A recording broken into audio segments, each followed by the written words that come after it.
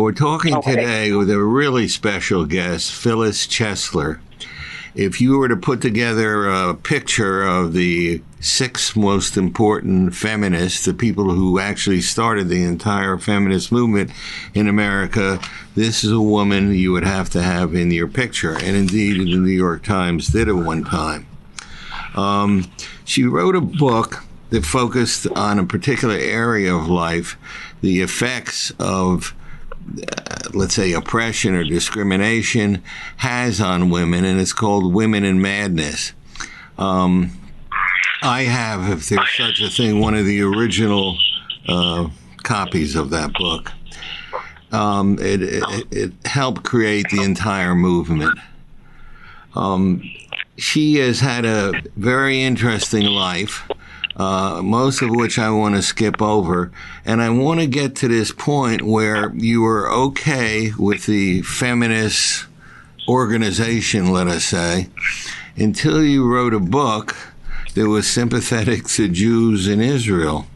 And the book was called The New Anti-Semitism. And that put her on the outs, I gather. I don't know if you're still on the outs. But this put you on the outs. And basically what you said was that there are a lot of people, intellectuals mainly, who have developed a great distaste for Jews in general and Israelis in particular. And recently she's been talking about this sort of thing in her columns. If you're not already on her list, you should get on it. They are a lot more interesting than a lot of the articles that I read. What I would like now is if you could talk about what you've been talking about in the last, mainly the last 2 essays you wrote. Excuse me. First, I must thank you for your kind words. And for the historical backstory. Interestingly enough, I wrote Women in Madness almost 50 years ago. I was writing it by 1970.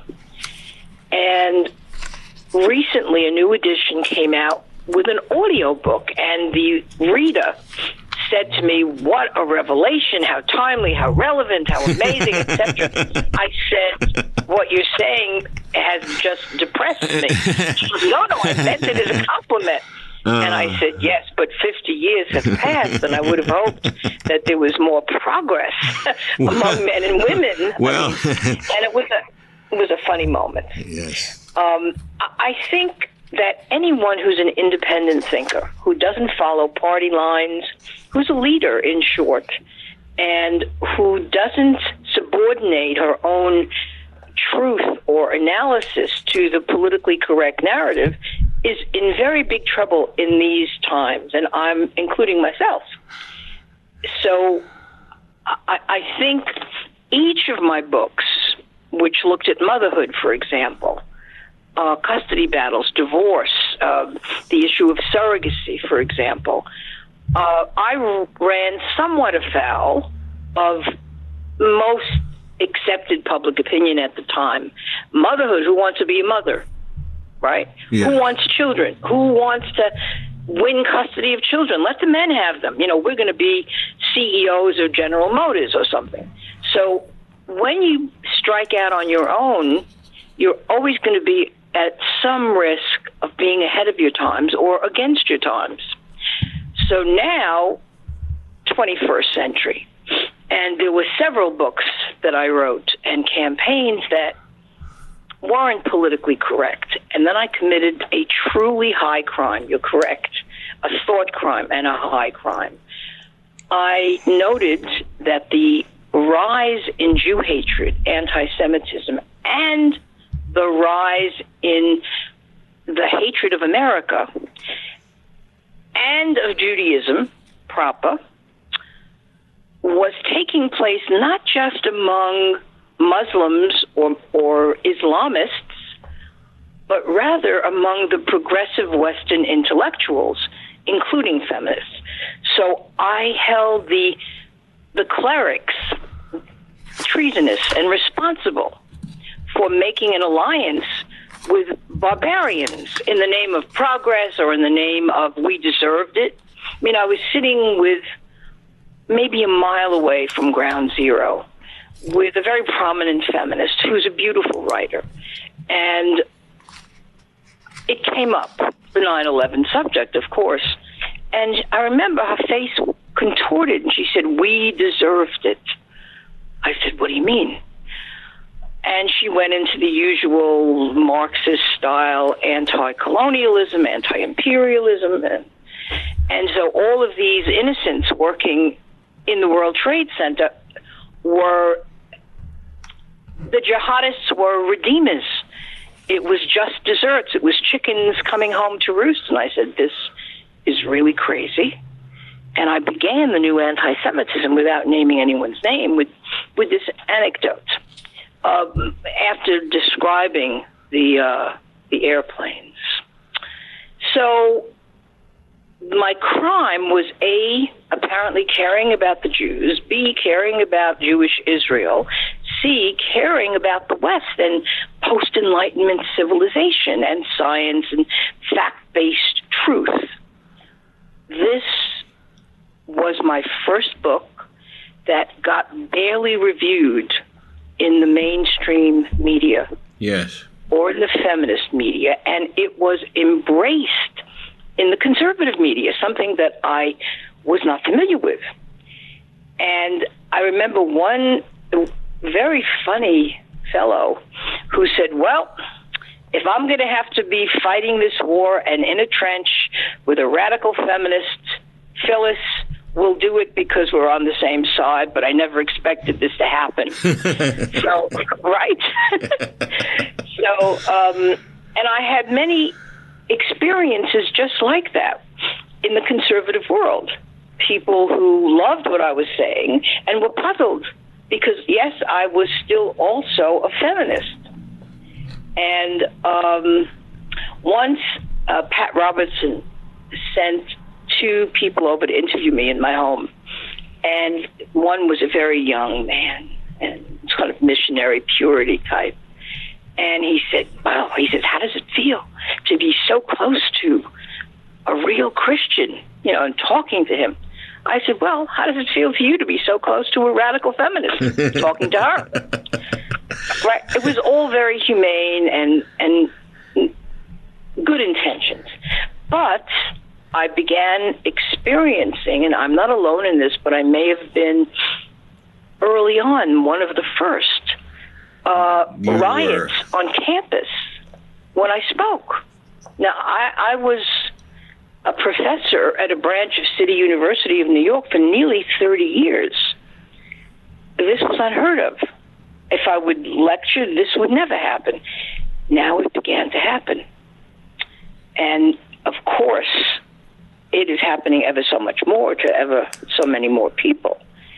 And is very troubling and very worrisome, and I do not see how to turn it around. I do not see people rising. I mean, there are, of course, small, wonderful groups of people who are doing everything within their power to rise to the occasion of calling out barbarism and opposing it, but they preach to the converted. Let me interrupt you there because when I started reviewing material, I was startled by how much we were lined up with each other.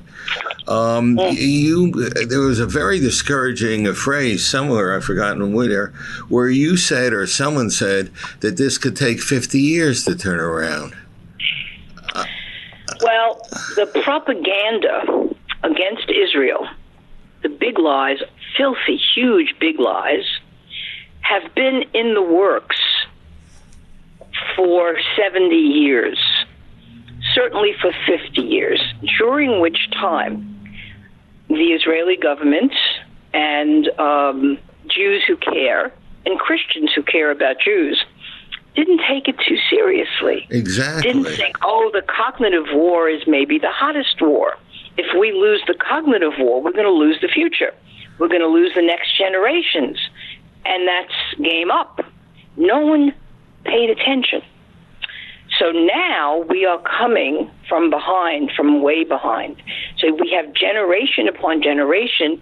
Now they're professors, now they're human rights activists, now they're heads of delegations at the United Nations, and that's indeed from the Muslim countries and from Europe. They believe that the West is to blame for the most evil imperialism and colonialism, with absolutely no awareness of the nature of Islamic colonialism and imperialism and conversion via the sword. None. So the existence of slavery is still legal and still practiced under the radar in many, many Muslim countries. But those who are very righteously in a rage over historical slavery in the Caribbean, in South America, and in North America, and in America, rather, they think that an alliance with Muslims will somehow save them, because they do not understand that Islam is it's a set of ideas. It's a totalitarian ideology. It is not a race. You can be any color and be a Muslim, just as you can be any color and be a Christian or be a Jew. So this madness has been percolating. It's in all the textbooks in America, graduate school and college level, that are about racism do not include anti-Semitism. And all the crimes that Israel has been accused of really are the crimes of Islam and not the crimes of the Jews in Israel. But very few will believe this by now. What do you think is the motivation of these people? Not the Muslims, but the non-Muslims who are these true believers. What do they get out of this? Well, first of all, they're virtue signaling like crazy. They're showing in every way possible that they are for social justice, and they're anti-racist, and they're anti-misogyny, and they're just the best people on earth. And what this gets them is, believe it or not, popularity and funding and jobs. Now, they're also coming from a deeper place. In the West, in the Judeo-Christian tradition, we believe in helping those in need, the stranger, the immigrant, those trapped in a war zone, those mired in poverty and illiteracy. We believe in that. And we don't want to have that good taken from us by a death cult that does not believe that way at all. And that, as we've just seen in the most recent London Bridge jihadist attack, this jihadist, Usman Khan, he went after the very people who were young Cambridge graduates, right, who were engaged in the rehabilitation of prisoners. And a terrorist, a jihadist, is not a regular prisoner. They're in a very different category. And I'm not at all certain about their being de-radicalized, which is the program that this Usman Khan was part of, and that the two people who he murdered were part of. Now, what are we going to do with such facts? Do we shoot all jihadists? Do we keep them in solitary for the next 70 years of their lives? Do we pay for their room and board in solitary? Do we send them back to their countries of origin where they will perpetrate jihad anyway and might return? Or they come from their native-born Europeans or native-born Americans. What do? We don't have an answer. How do we protect our civilians? Do we need to have police bodyguards for every civilian, or at least for those that are being targeted by fatwas? I don't know. I don't have the answer. But these questions and these issues are all the issues that Israel alone has been facing. They are surrounded by jihadists, by jihadists who attack them constantly, and when they defend themselves, the world media and the progressives, who run most of the world media, blame Israel for self-defense and find the terrorist attack as faultless. Let me ask you. Innocent victims. Let me How ask do you turn this around? I'm not sure, but I wanted to ask you something about what you just said here. My father was an immigrant to this country. The thing that got him most about this country is how happy, pleased with himself, and above all, how confident Americans were. Of course, coming as a Jew from Europe, you weren't that confident. How Americans would just go here and go there and make this plan and that plan. And how do you change this in a blink of an historical eye? I mean, you mean the dreamy Westerners who travel into danger without vigilance? I mean that too. But I mean that Americans used to be proud of themselves. Now, I mean, I notice my students start off with an apology before they say anything. I understand. Well, that's really unfortunate. Yes, remember the Americans who were confident and competent, too, were known also as the ugly Americans because they weren't French, because they didn't have some European panache. I don't know why you should have such self-glorification given their roles in world wars and their roles as colonial powers. But setting that aside,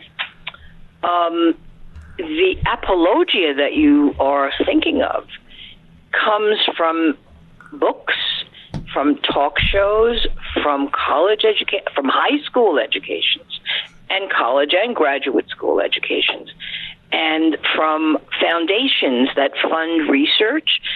If it's not anything, not the hard sciences are spared. You will not get physicists necessarily in droves signing petitions against Israel.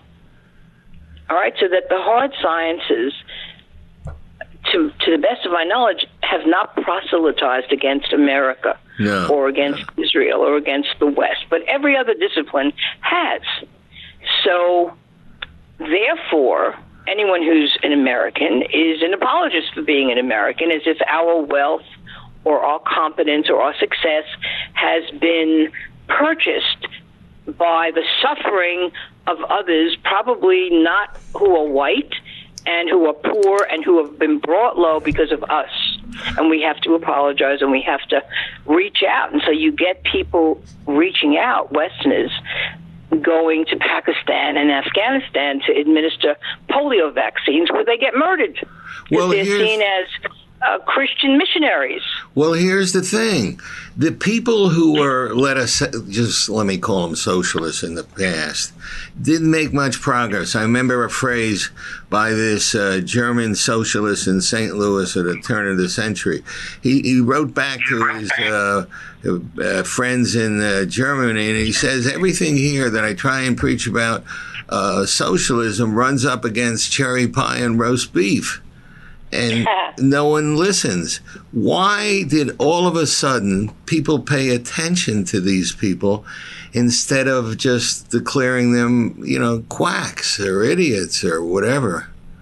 Because there are people who believe that there is no God, there is no biology. Okay. And therefore that human beings can improve human nature, even if it means killing hundreds of millions of people, as Stalin did, as Mao did, as Pol Pot did, etc., because they are improving.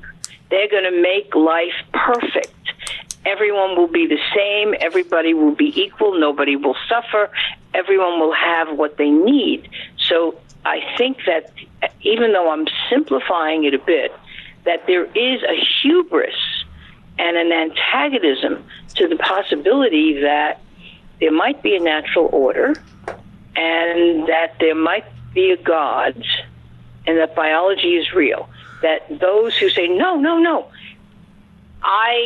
I'm short, but really, in my mind, I'm a 6'5" Japanese samurai warrior, right? And if you don't agree with me, I'm going to kill you.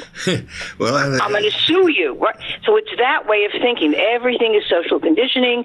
We can do human engineering that will be better than anything God, and God doesn't exist, ever did.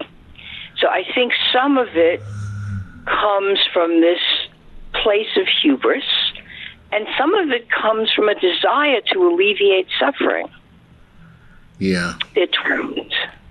That's mixed in there, and that makes it a little difficult with these people. Right.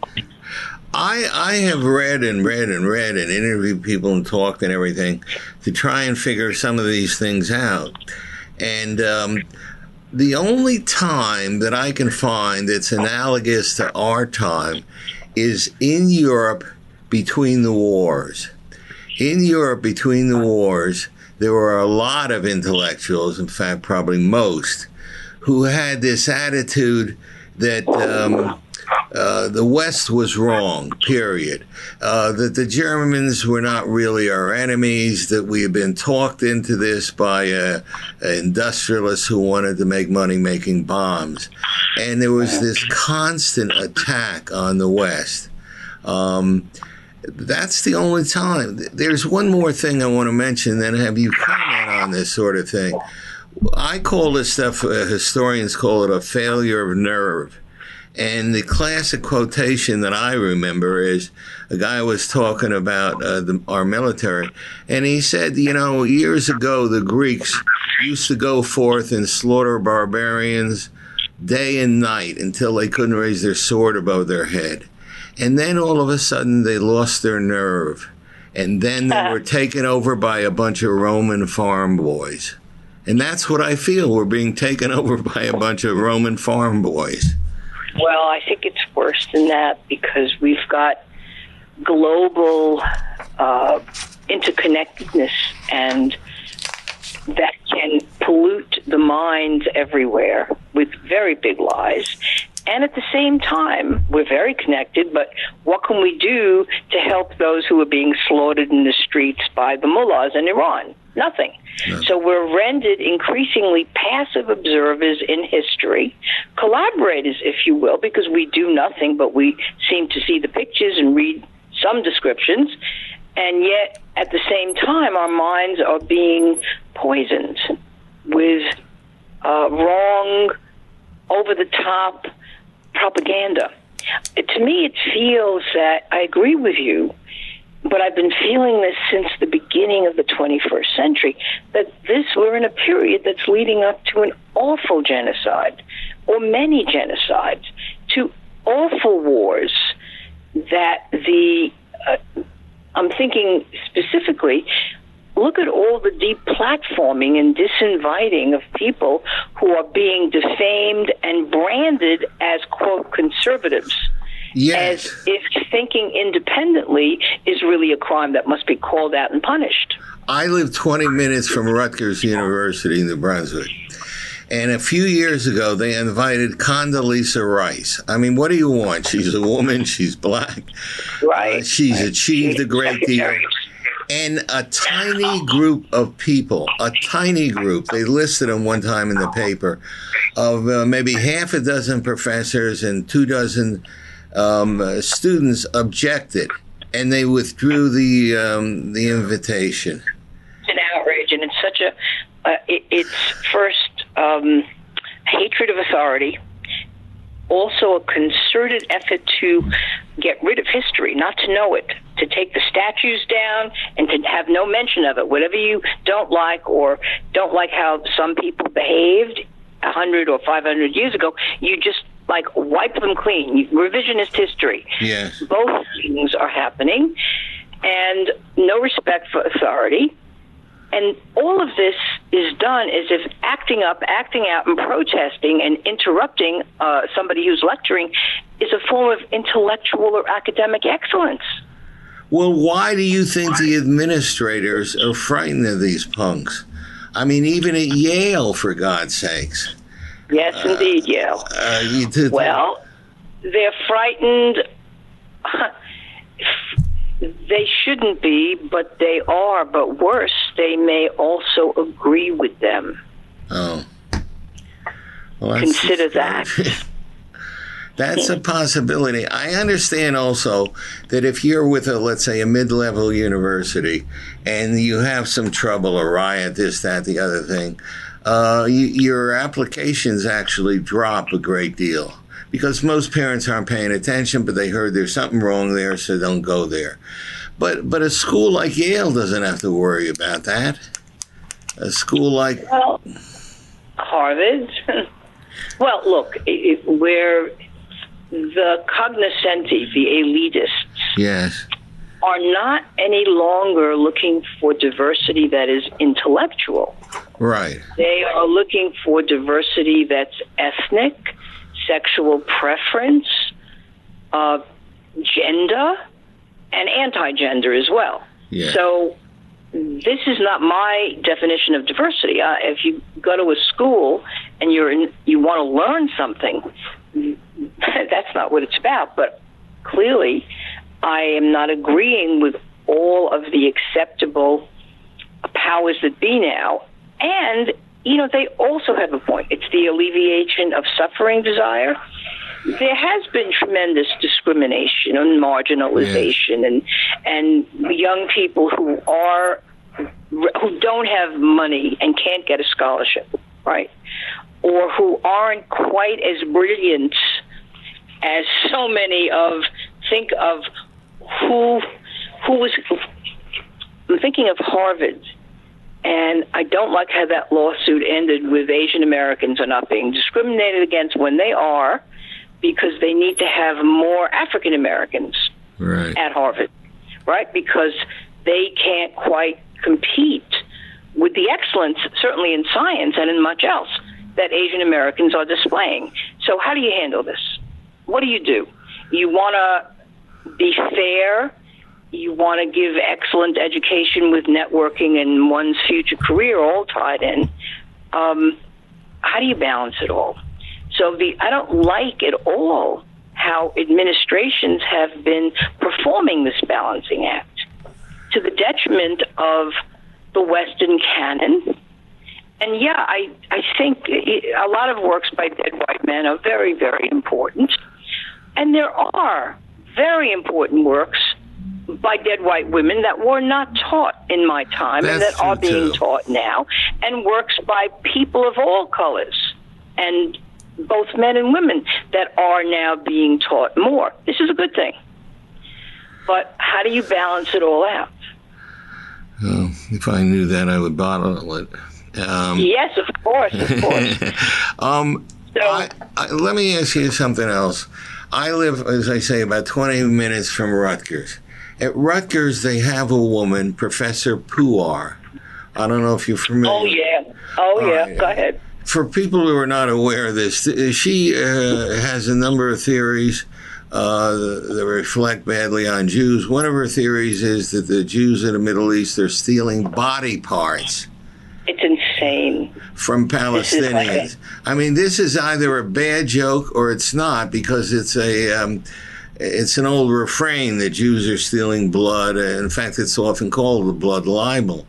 And yes, exactly. and yet, this woman, she went on. Oh, she also writes, her book is about how Israeli soldiers deliberately maim Palestinians, because maiming takes more resources to take care of than just burying someone if they kill them. Here's the thing. There was a little fuss made of it, and the president of the college said she is wonderful. She is a world-class scholar. Uh-huh. And it's just nuttiness. She's as much a world-class scholar, I believe her name is Jaspia Puar, as Linda Sarsour is. Linda Sarsour was hardly, as she was branded, a woman's rights leader. She was only a pro-Islamist, pro-Palestine person. Now she's finally left that fake branding, and she's come out as a Palestine activist. So, but what is being said is hysterical. I mean, as a former therapist, I'm thinking these people are deluded, but they're encouraged in these delusions. They're members of a cult that trades in these huge lies. Okay.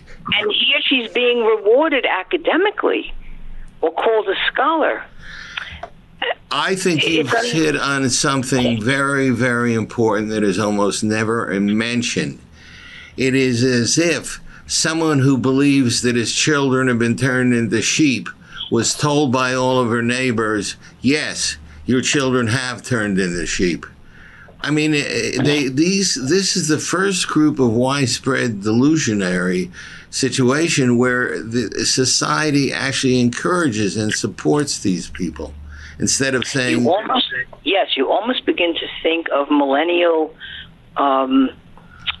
ideas in the Middle Ages of there's a Messiah coming, yes. Or, there's something very psychotic, and yet everyone is signing on to it. They're all drinking the Kool-Aid. They're all in Jim Jones's Guyana retreat. Yes, because one is encouraging the other. I was supposed to speak at a conference at the University of Arkansas Law School. Yes. On honor killing. I've done 4 studies on honor killing. And there was no one else there who had done any academic research, and the subject was honor-based violence. And then 3 professors protested and threatened violence or uprising or acting out, whatever it is. And I was hastily at the last minute disinvited. And I researched these 3 professors, and they all had one thing in common. There was huge media coverage of this, and other people had other views. What I found they had in common was not, the belief that Islamophobia exists, which it doesn't, but rather they were all researchers in and for Palestine. And when they saw me coming, they didn't see someone who works on behalf of mainly Muslim women who are trying to flee from being honor killed and who are applying for political asylum here. Based on my research, I submit affidavits when asked to courtrooms. Yes. What they saw was a Zionist. And a Zionist to them is a caricature of a Jew with horns and a tail. And they had to make a stand not to allow me to be there. But does the even when I offered to do it via Skype, not come to the campus. Well, but doesn't it strike you as rather fantastic that these 3 people have that much influence in Arkansas? It does. It absolutely does, because the administration and everyone else is afraid of mobs, of chanting mobs, of rioting mobs. Indeed, exactly everything that Israel has to deal with on the border with Gaza, which is everywhere here. And there's fearfulness about it, and there's appeasement of it, just as there's appeasement of jihadists, which is suicidal. But suicidal. Let me mention something and have you comment. These people are fascists, but they are the shortest fascists I've ever seen in history. I mean, they are totally dependent on the people they're insulting. It's not like you can go from that position and become a high flyer on Wall Street or own your own business or cultivate the soil. Nothing. Without this job, they descend into nothingness. And you're talking about the professoriate? Yes. And the administrators above them. Right. Well, they are fighting very viciously over very small breadcrumbs compared to other sectors. Yeah. And therefore their fight is fiercer. Anyway, so this is all very interesting. We went far afield. Okay. We have much more to talk about, but perhaps not all at once. Yes, I think so too. I am absolutely delighted that you allowed me to carry on a bit here. I should actually be giving more time to you to carry on. No. It was a good conversation, and if you come into New York City, you should come and see me. All right. I thank you very, very much, and I will be telling people to read your columns so they can get up to date. Okay. Thank you very much. My website is Phyllis-Chesler.com. I post my articles there. I publish in a number of places. Israel National News, sometimes Equilet, sometimes at New English Review. I've been around the block. I've been everywhere, but now that's where my focus is. And you know a lot of really important things, and you knew it before most people. Yes. We will be posting this podcast in a few days, and we'll reference you. Thank you very much. Very good. Thank you, George, very much, too. Okay. Bye. Bye.